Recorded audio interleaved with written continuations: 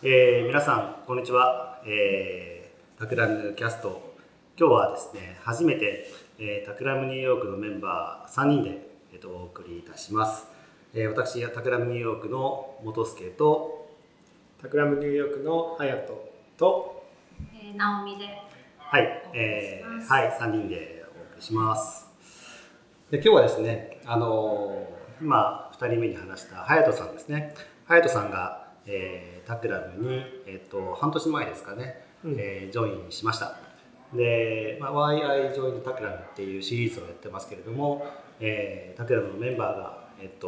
タクラムに入る以前から、どういった、キャリアだったりとか、活動をしてきてタクラムに入ってきたか、そしてタクラムでどういったことをしていきたいかというところを話を伺っていっていきたいなというふうに思っています。はい。若干ね、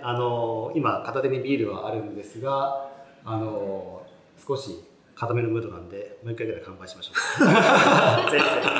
はい、よろしくお願いします。はい、乾杯。よろしくお願いします。隼人さんね、実はタクラムニューヨークは3年前に始まりましたが、タクラムのジュンさんという方が、以前に同僚で、それを紹介していただいたのが、1年以上前ですかね。ちょうど1年前に今頃だった気がしますね。多分。そうですね。そこから一緒にお仕事を始めて、この6月に正式にタクラムにジョインしたという形になっています。はい。じゃあ隼人さんの、そうですね、今のタクラムでの役割とか、仕事内容とかそういったことを概要を少し最初に聞きたいなと思ってます。はい。タクラムでは今ビジネスデザイナーとしてニューヨークスタジオで働いてます。で、主にビジネスデザイナーといっても結構いろんなことをやっていて、特に多いのがデザインリサーチとか言われるようなところの分野で、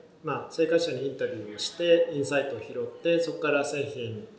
サービスだったりするところのアイデアを創出するだったり、あとは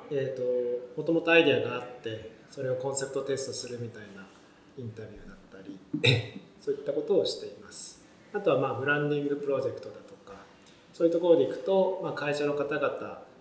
特に上層部の方々にインタビューをして、ブランドに対してどういうことを思っているかとかそういうところを聞き出すような役割とかをすることが多いかなと思います。そうですよね。今すでにその隼人さんにはいろんなプロジェクトに入ってもらって、本当生活者のへのディープインタビューとか、経営者へのディープインタビューとか、それを日本でも、に対してもアメリカに対してもやっていただいているっていう形で、そこの経験とか知見がすごい深いなっていうふうにいつも思ってるんですけれども、あれなんですよね。インタビューの経験はものすごい数をこなされているっていうふうに聞いていて、100戦連覇ですよね。クロスボーダーぜひその話聞きたいなと思っていて、そのデザインリサーチャーとしてのキャリアってどういうふうに始まっていったのかとか、タクラムに至るまでのところを聞いていきたいなというふうに思っています。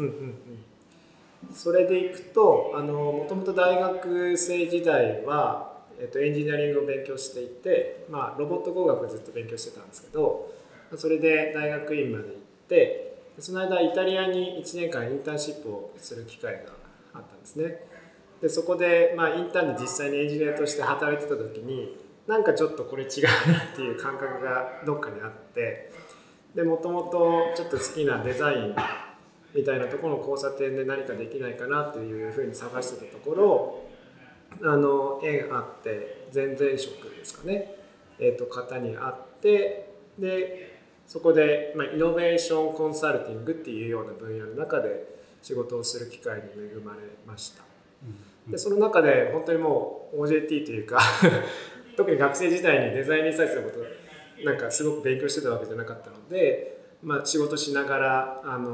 ろいろとインタビューの手法だとか、どうやったら面白いことを聞き出せるかとか、アイデア出しどうやってやったらいいかとか、ワークショップして集合値を集めてアイデア出しするにはどうしたらいいかとか、そんなことをいろいろ考えてた、やりながら学んでったっていうところですかね。なるほど。そこでの仕事でインタビューの方法とかワークショップの手法とかでなんかこうやればいいんだみたいなことをなんか発見したタイミングとか、なんかコツをつかんだタイミングって何かあったんですか？このタイミングっていうのは正直ちょっと思い出せないんですけど、徐々に、新卒からそこの会社で働いて 4,5 年ぐらい経ったタイミングでなんとなく自分でプロジェクトをもしかしたら回せそうだなっていうのが感覚的に分かってきたというか、自信持てるようになってきたっていうのはありますね。はいはいね、結構確かワークショップのファシリテートを200-300回以上なんかもされてたっていうことをなんか前に聞いてた気がしていて、これ合ってますか？そうですね、多分200ぐらいはやってるかなと思います。プロジェクトを通して1個のプロジェクトで多分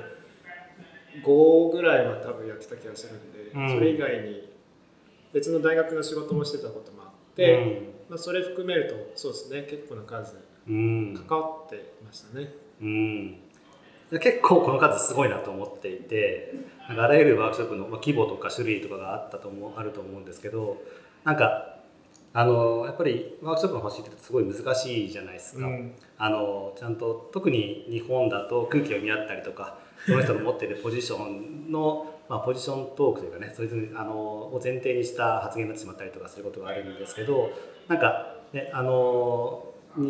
その数を経験されている中で、なんかどういったなんか方法がうまくいったとか、なんか失敗談も含めて聞いてみたいなって感じがしますね。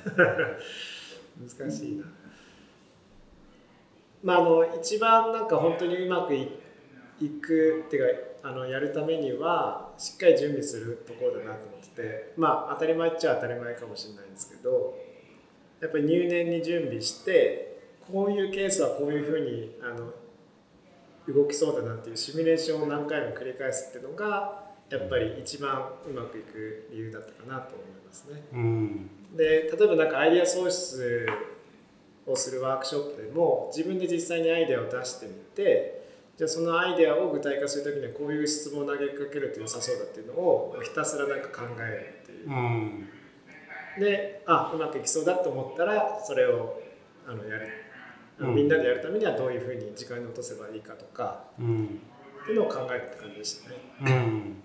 なるほど。事前準備、確かにそれ大事ですね。そっか。なんか今コロナになってワークショップもインパーソンからオンラインに変わったじゃないですか。なんかその時になんかその難しさとか、なんかそれを乗り越えていくなんか経験とか、そのあたりって何かありましたか？やっぱオフラインとオンラインの大きな違いって、その場のなんか空気感とか、その人の言葉では発してないけど、なんか出してる反応みたいなものが見えるか見えないかだと思ってて、やっぱりなんかどうしてもビデオをオフにして参加される方もいらっしゃるし、例えば50名以上とかのワークショップになってくるとどうしてもみんなの顔見えないっていう感じになってくるので、その反応をつかむのが結構大変でしたね。確かにリアクションね、同じ空間にいればね、表情とかでなんかあんまり盛り上がってないなとか、ここは進んでるなって分かったりしますもんね。それが見えづらいっていうのはありますね。確かに。でその会社がおそらくあれですよね、タクラムとも結構仕事内容プ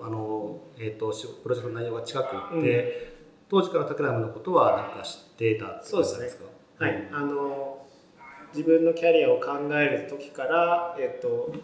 タクラムのことは存在として知ってました。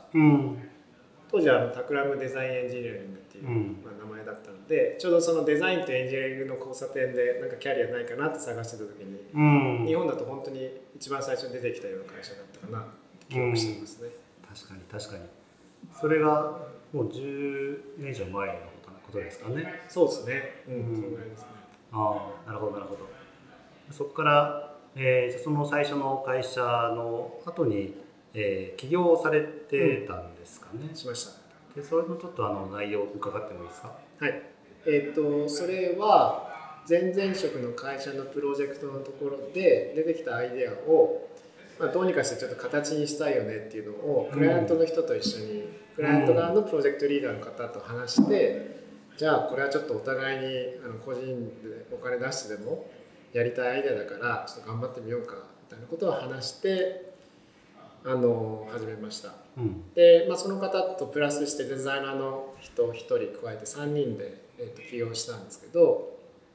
アウトドアテックの会社で、そうですね、2年間ぐらいスタートアップとして日本でいろいろやってましたね。なんかそのサービス内容というか、なんかそういったこと聞いてもいいですか？大丈夫です。僕らが結構ターゲットとしてたのが、都市に住んでいる、ファミリー層、子供のいる親御さんたちで、結構そのキャンプやりたい、ハイキングやりたいっていう人たちすごく多かったんですけど、どうやったらいいかわからないし、道具持ってないし、どこ行けばいいのかわからないっていう方がいろんな、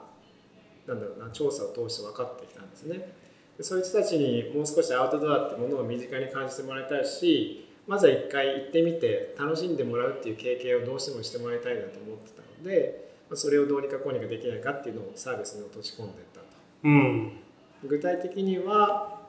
僕らのサービスのウェブサイトを訪れると、プランみたいなものがあって、例えば軽井沢のどこどこのキャンプ場に行きます。でそこをクリックすると、行くための道具と行く場所と、でこんな感じで週末過ごしていいよっていうスケジュールと、みたいなものが全部パッケージとして組まれてて、あとはもう当日楽しむだけっていうのを提供するようなサービスでした。いや、いいですね。なんかすごい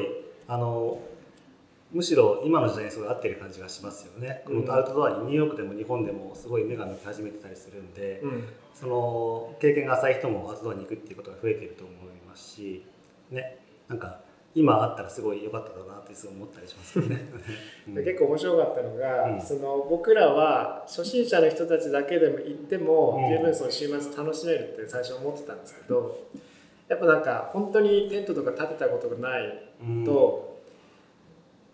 僕らが想像していた以上にやっぱテントのセッティングだけでも時間かかってするんですね。僕らだってなんか5分10分で立てられるテントも2時間ぐらいかかってようやく立てるっていうのもあったし、なんかリラックスしに行ってたのに逆に疲れて週末終わっちゃって、もう次行きたくないよみたいなそんなフィードバックとかもあったんですよね。でもやっぱ子供がいるとどっちかが子供のお世話して、で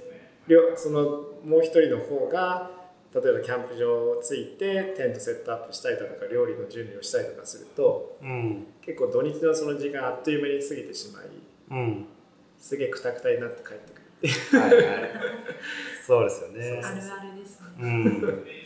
なんかやっぱり隼人さんがそのデザインと、ね、アウトドアっていうものをその交差点にいるというか、そのつなぐ、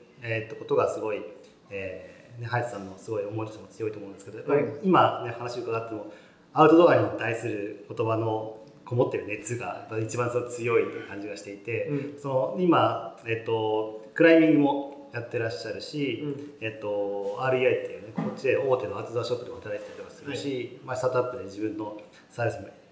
やっていたりするし、隼人さんにとってアウトドアってものがすごい大きい部分を占めてると思うんですけど、なんかそれについて隼人さんが今どういったアウトドアのことをやってらっしゃるかとか、そことの出会いみたいなことをちょっと聞いてもいいですか？はい、もちろん。今、個人のその趣味みたいなものとしてはロッククライミングずっとやっていて、今多分7年ぐらいやってますかね。当時ちょっと東京にいた時に、家の近くにジムがクライミングジムがあってそこに友達と行ってみようってなって、で30分ぐらいやってすっごいハマっちゃってそこからもう泥沼のようにハマってますね。今はやっぱそのクライミングといったらアメリカというぐらいメッカの土地なので、秋にはヨセミテ行って、春のシーズンにはジョシュアツリーだとか、ちょっとその特に西側ですねの方にクライミングトリップをしたりしてます。で普段はトレーニングで2日に1回ぐらいはクライミングジム行くようにしてるって感じですかね。いや、そうですよね。で、週末に働いているのが REI ですね。そうです。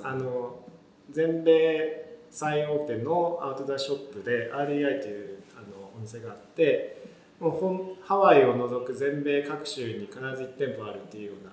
大きなお店なんですけど、日本でいうと結構そのモンベルに近しいでモンベルがもうちょっとなんかいろんなアウトドアの業種をやってるようなイメージですね。そこで今特にキャンプのディパートメントで、クライミングだとかキャンプとかハイキングとかそういったところに行きたい人たちを助けるというか、お手伝いするような仕事をしています。じゃあ平日はタクラムで働いて週末は有明で働いて、2つの顔を持ってらっしゃるわけですよね。そうですね。どうですか、休んでる時間ありますか？休む時間ありますか？休む時間はできるだけ取るようにしてるんでクライミングやってる時も頭はね空っぽになって登ってるだけなんでアクティブレストなのかな。なるほどですね。そのねデザインをやりながら、アウトドアのこともやってらっしゃって、でそのちょっと戻しますけどスタートアップをしていて、やっぱりデザインコンサルティングをやっていたところから自分で事業をやるって結構いろんなね仕事の内容とかもそうだし責任も変わってくるし、かなり考えることが変わってくると思うんですけど、その経験って林さんにとってどういったものだったかってちょっと聞いてもいいですか？やっぱりデザインコンサルティングの立場ってどうしても自分が主体的になって最後までやりきるっていうところが良くも悪くもないお仕事だと思うので、そこの部分が一番変化として大きかったかなと思ってて、やっぱり自分が進めなきゃ前に進めないっていうのがスタートアップやってた時2年間つくづく感じたなっていうところですね。本当に毎日死ぬものぐらいで考えないと事業って進まないんだなっていうのはすごく身に染みて分かりました。なるほどですね。最初の会社でお客さんとしていた、クライアントの方々の立場に林さんがなったわけですよね。ある種自分でそれを推進しなければ前に動かないっていうことはまさにそうだと思っていて、僕もそうなんですけど、コンサルティングの立場から、自身で事業をされている立場になって、両方経験しているから何か今改めてデザインコンサルティングの会社に仕事をしてるんですけど、そこで両方経験していて、今だからこそ仕事のやり方として変わったこととか、今大事にしていることみたいなのありますか？やっぱいくつか多分ある気がしてて、一つはアイディアを出すだけでは意味がそんなにないかなとは思ってますね、個人的には。そのアイディアをできるだけどれだけ具体的にして、それを事業に進めていくための具体化ができるか、そのお手伝いができるかってところがすごく重要な気がしてます。アイディアいいの出しましたよ、はいじゃあこれ頑張ってねっていうような渡し方すごくどっちにとっても良くない感じがするっていうか、どうせやるならやっぱすごく真剣に考えて、本当に事業の伴走するぐらいまでできるぐらいまでが理想的かなとは思ってますね。確かにそうですね。そうですね。あといくつかって言ったやつのもう一個挙げるなら、やりたい方向性というか、どういう分野でそのコンサルティング業務をやっていきたいっていうのはすごく自分の中で固まってるっていうか、それはアウトドア分野であるし、特に今アメリカにいるので、そのアメリカのアウトドア分野のことはすごく情報としてキャッチしたい、それを日本に発信したい。逆に日本のアウトドア企業の方々がアメリカだとか北米に進出したいって時にはすごく助けたいっていうか、一緒にお仕事したいなっていう思いがすごくありますね。なるほど。確かにアウトドア、いやもう、北米での日本人で一番アウトドアが詳しい人が林さんなんじゃないかっていう気もするんですけどそれは分かんないですね。日本のアウトドアカルチャーと北米のアウトドアカルチャー大きく違う点とかそういったことって教えてもらってもいいですか？僕の感覚だとやっぱりこっちの人たちはライフスタイルの一部になってる感がものすごくあって、日常非日常で簡単に分けるともうやっぱ日常化してる気がしますよね。週末当たり前のように車出してニューヨークだったら北の方に森がたくさんあったり山がたくさんあるんでそこに行ったりだとかするし、西海岸の方だったら普通にアフターファイブで近くの山をハイキングしたりとかっていうのも当たり前になるんで、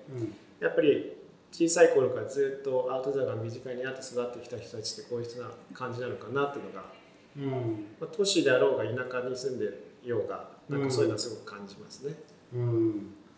そうマーケットの規模も全然違うわけですよね。20倍ぐらいって言われてますね、日本のアメリカは。すごいですよね。人口がだから倍ぐらいだけど、マーケット規模は20倍だから本当にだから1人当たりのマーケットが10倍以上違うってことなんですね。そうですね。なんか過去1年にキャンプに行ったことがある人っていうアンケート調査で、日本だと約 7% ぐらいがイエス、アメリカだと 50% がイエスみたいな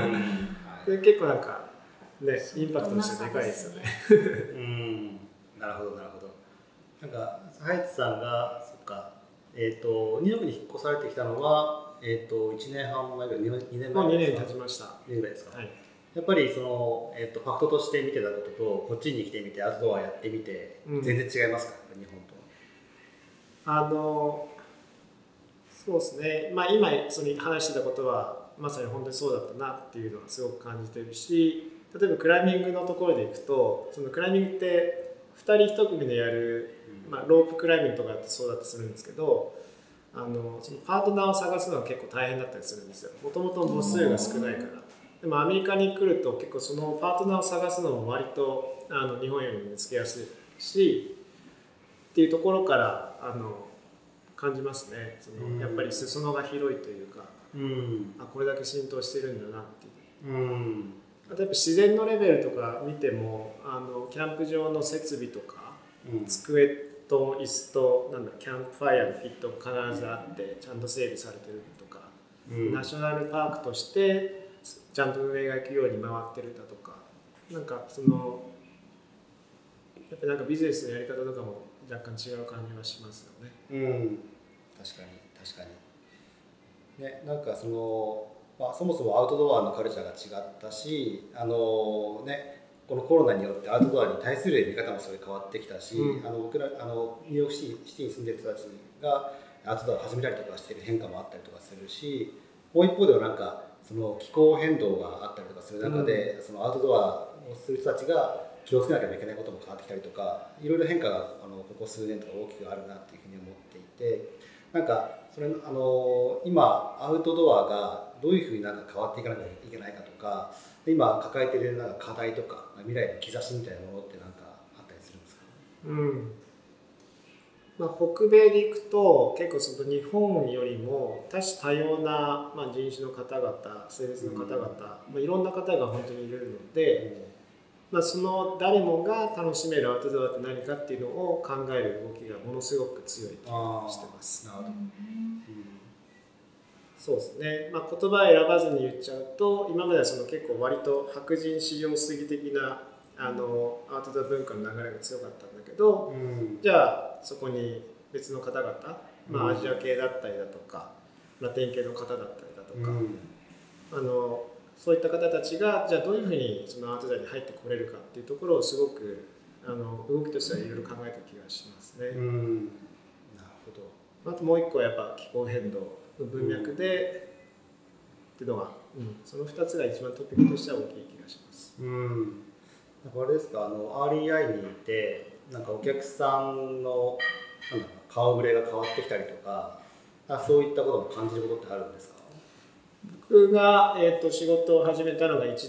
ょうど1年前ぐらいかなだったんですけど、そこから考えるとそこまで僕はあんまその変化見えてないかもしれないですね。ただインターネットとか話を聞く形でいろいろ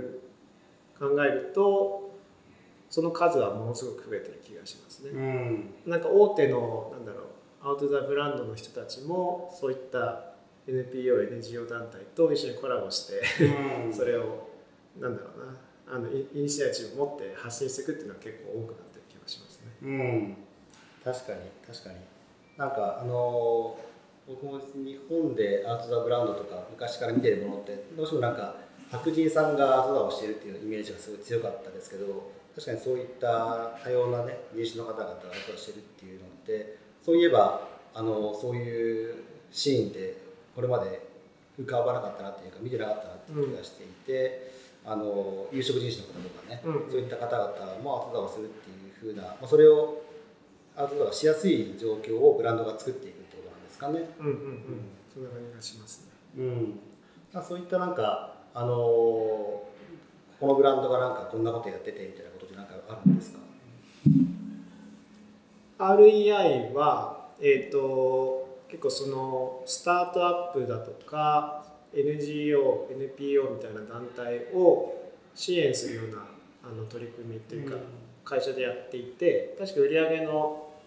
うんパーセントをそこに寄付するみたいなところとかもやってたりしたと思ってます。そういうのがあったり、そうですね、日本の企業だとスノーピークさんがその小さいアフリカ系アメリカ人の方々がやってるところと一緒にコラボしたりだとか、そういうのは結構多いと思いますね。なるほどなるほど。そう僕もハヤトさんと1回 REI に行ったことがあって、さっきの気候変動ってキーワードもありましたけど、本当に今ね結構驚いたのはパッケージがもう全然違いますよね。日本で見ると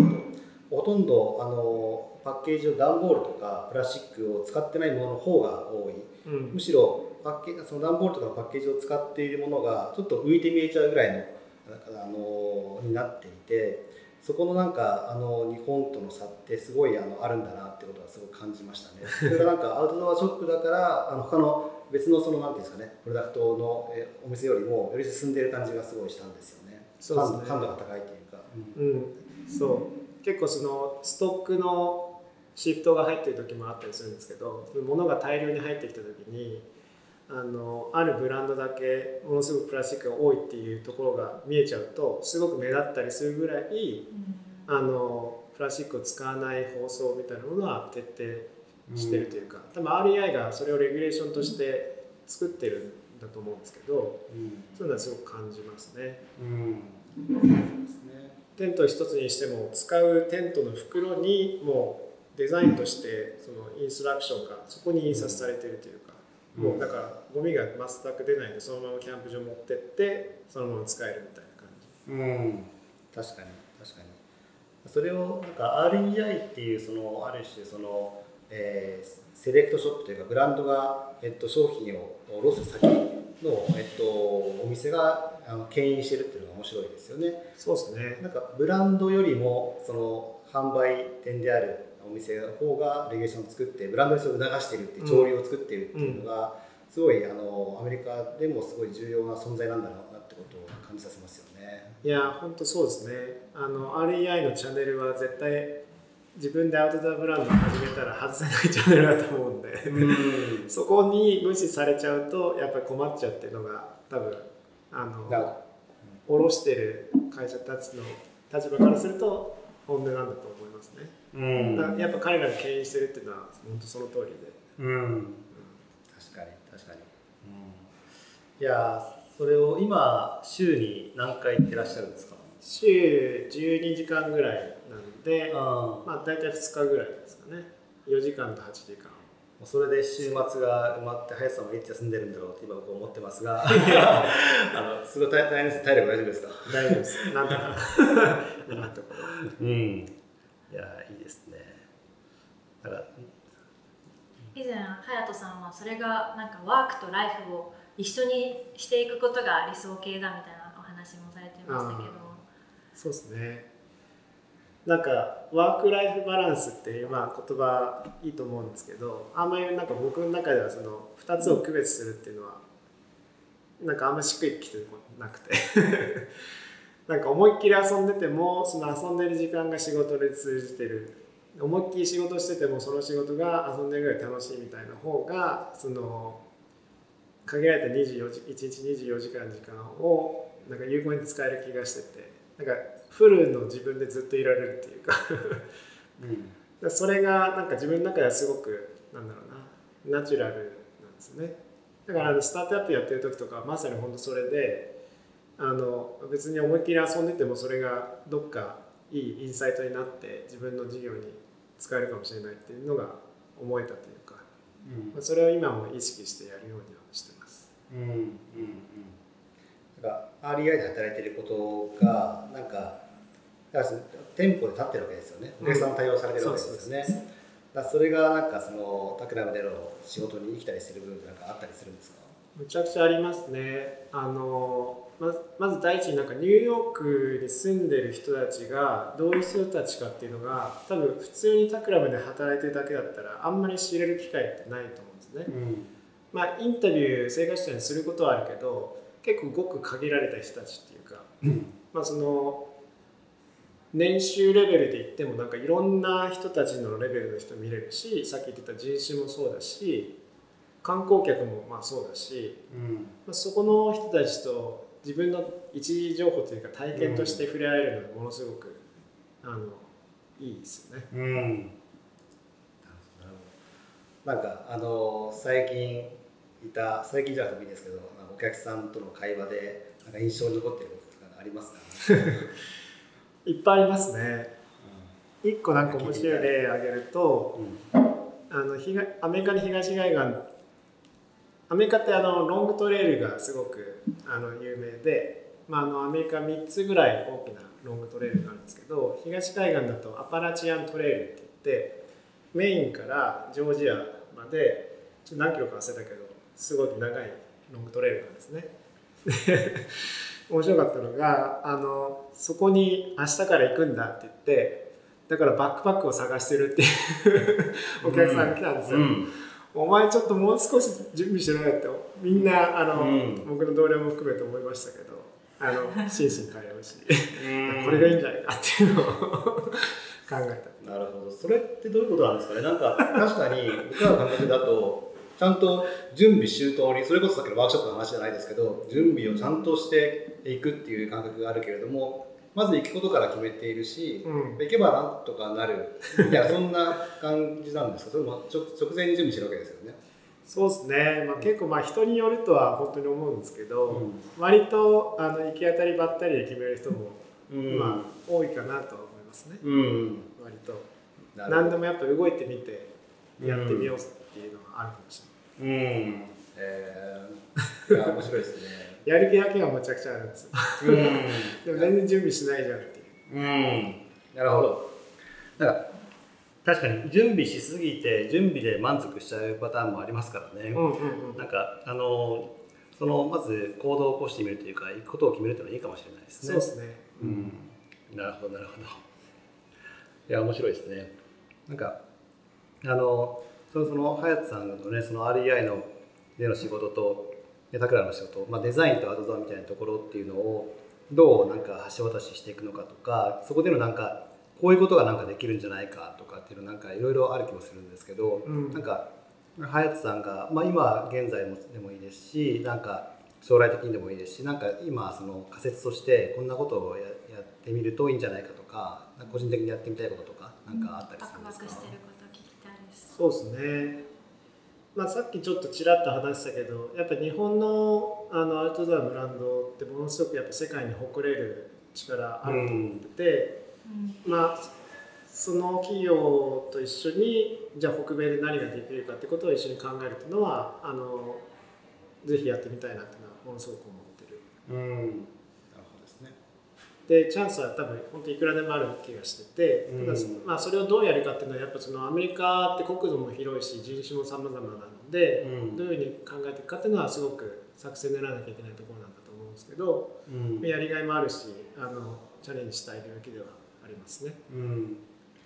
アウトドアをかなりがっつりやっている隼人さんの目から見ても、その北米のアウトドアブランドの製品と、日本のアウトドアブランドの製品に比べたときにやっぱり日本の製品が優れている点も結構多いんですか？多いと思いますよ。同僚と話しててもやっぱり日本のブランドをものすごく褒めちぎっていること多いのでありますね。やっぱり丈夫であるっていうこととか、車とかからも車のイメージとかからも来てるかもしれないけど信頼性がものすごくやっぱあってものづくりに対する、そこは自信持って本当にいいと思ううし、うん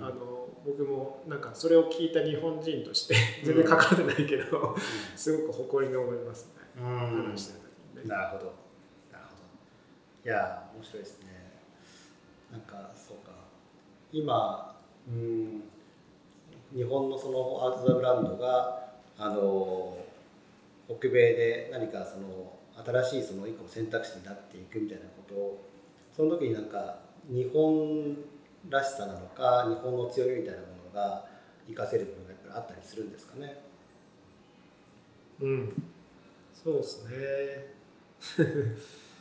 どうなんだろうな、あると思いますね。ただちょっとあんまり深く考えきれてなかったので、ちょっとそれが何かっていうのはバシッと言えないけど、なんかこっちの人たちってやっぱ例えばそのキャンプするにしてもそのバックパックを背負って何日かがこう山を歩きながらキャンプをするっていうようなのが多いんですよね。まあ、それが主流だった。で日本でもやっぱまあその主流になってるところ流れももちろんあるんだけども、やっぱりなんかオートキャンプみたいなものが根強くある気がしてて、車で行ってそこでキャンプしてっていう。でアメリカはなんだろうな、それが今まさにもっと広がってきてるって感じはしますよね。まあ、昔からもちろんあるんだけども、もう少しグランピング寄りみたいなものが都市生活者にはすごく合ってきてるし、車で普段都市で生活暮らしていて週末になったら車で 2,3 時間走らせて自然の中に行って、そこでちょっと快適な中で自然を楽しむっていうような楽しみ方、まあ、それはオートキャンプにしてもそのログハウスみたいなところに泊まるにしてもある気がしてて、でそこは多分日本って唯一っていうかそこの分野ではものすごくとんがってきてるところだと思うので、いくらでも出ていくチャンスはあるのかなと思いますね。いやなんかこれをぜひアウトドア業界の人に聞いていただきたい感じありますよね、このキャストの会をなるほどですね。なんか本当に隼人さんがマリーアイっていう場所もそうですし、これまでインタビューをしかされてきたってこともそうだし、アウトドアで自分の足でアウトドアに行かれてるってこともそうだし、やはり目で見て肌で感じていることっていうのをからその気づきを得てそのデザインっていう仕事に生かされてるんだなってことがすごい分かりましたね。なんか僕たちもすごい隼人さんと仕事を始めてその生活者視点みたいなことっていうのがすごい強いなっていうふうに思ってますし、なんか今ね一緒にそのニューヨークの人たちの本当に生活者の方々のことをもっと理解しようっていうことをねなんかしようとしてますけど、やっぱり生活者の人たちを見つめていくってことは面白いですか？いろんな気づきがありますか？面白いですねなんかやっぱニューヨークってアメリカの中でもやっぱ特殊な気がしてて、本当にいろんな国からいろんな人たちが来てて、なんか一旗あげてやろうみたいな人もいればなんかまあたまたまいるっていう人もいたりだとか、そういう人たちが何考えて普段暮らしてるのかっていうのをその人の視点でそのニューヨークを見れることができるんで、すごく違う視座というか違う視点でいつも見てる街を見れる感じがする。それが一番なんか面白いかなと思いますね。いやすごい本当に面白いですね。なんかこれからタクラムニューヨークでねそういったメディアというかね生活者の方々にちょっとフォーカスしていくようなメディアができたらいいなっていう議論とかもしてますけどね、そういうのを作っていきたいですね。やっていきたいですね。ですね。なんか少しこれ今の話の中でも触れましたけど、これからねなんかタクラムでどういったことをやっていきたいかとか、なんかもしかしたらそれもアウトドアかけるデザイン一本勝負みたいな感じかもしれませんけどなんかこのニューヨークっていう場所も含めて何かこれからやっていきたいこととかもしあれば聞きたいなと思います。そうですね、散々話してきたけど、アウトドアかけるデザインってところは外せない、特に都市生活者かけるアウトドアみたいな文脈が僕の中で今、すごく近年ホットででニューヨークって本当に世界最大の都市の一つだと思うんですけど、そこで見えてるニーズとか課題って多分今後世界中の都市でなんか起こってくる可能性があることだと思うんですよね。僕の感覚では東京で見えてる課題とかニーズとニューヨークの人たちが持ってる課題ニーズってそこまであんまり変わらないと思うんですよ。でそれが全世界的にこう広がった時に、どういうことができるかっていうのはすごく興味深い、からこそ、なんかそのニューヨーク世界最大の都市の一つであるニューヨークの人たちにちゃんと注目していろいろ動向を探っていくっていうのはすごくやっていきたいところだとは思ってる。そうですね。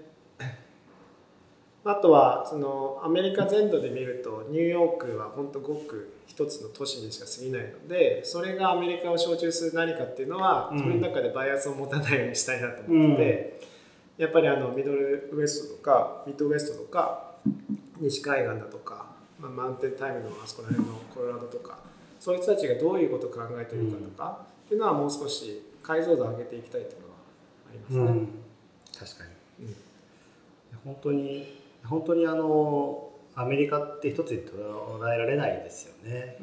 別々の国がこんだけたくさん集まっている場所っていう合衆国ですよね。そんな感じがして、ニューヨークを見たらアメリカが分かるわけでもないし、でもやっぱりニューヨークで起きていることっていうのは言ってもらったようにすごい本当にいろんなことが起きていて、ごちゃ混ぜの価値観とカルチャーが、ずっとここにあるので、そこから気づくことっていうのは結構大きいですよね。いやなんかますます隼人さんとここで働いていることが楽しみになってきましたね。本当ですか。よかった。なんか最後に直美さんなんか聞きたいことありますか？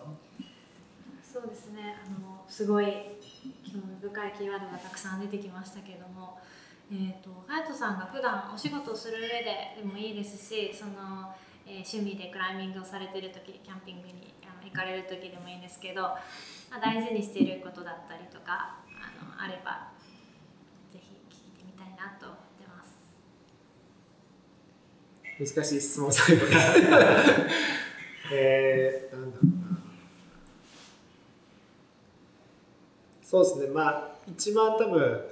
大事にしてるのは自分で体験したことを体験することなのかな。それをどう解釈してなんかその仕事なり次の遊びなり面白いことにつなげていくかっていうのは大事にしたいですね。なんか例えばなんか人がこういうことやったからそれを分かったふりしてなんか流さないっていうか、できるだけ自分で経験したいってところはあるかなと思います。体験型デザイナーってことですね。体験型デザイナーそう、そんな感じだから、まさに UX デザインですよね。体験デザインですね。やっぱり、以前3人で性格診断をやった時に隼人さんは先人の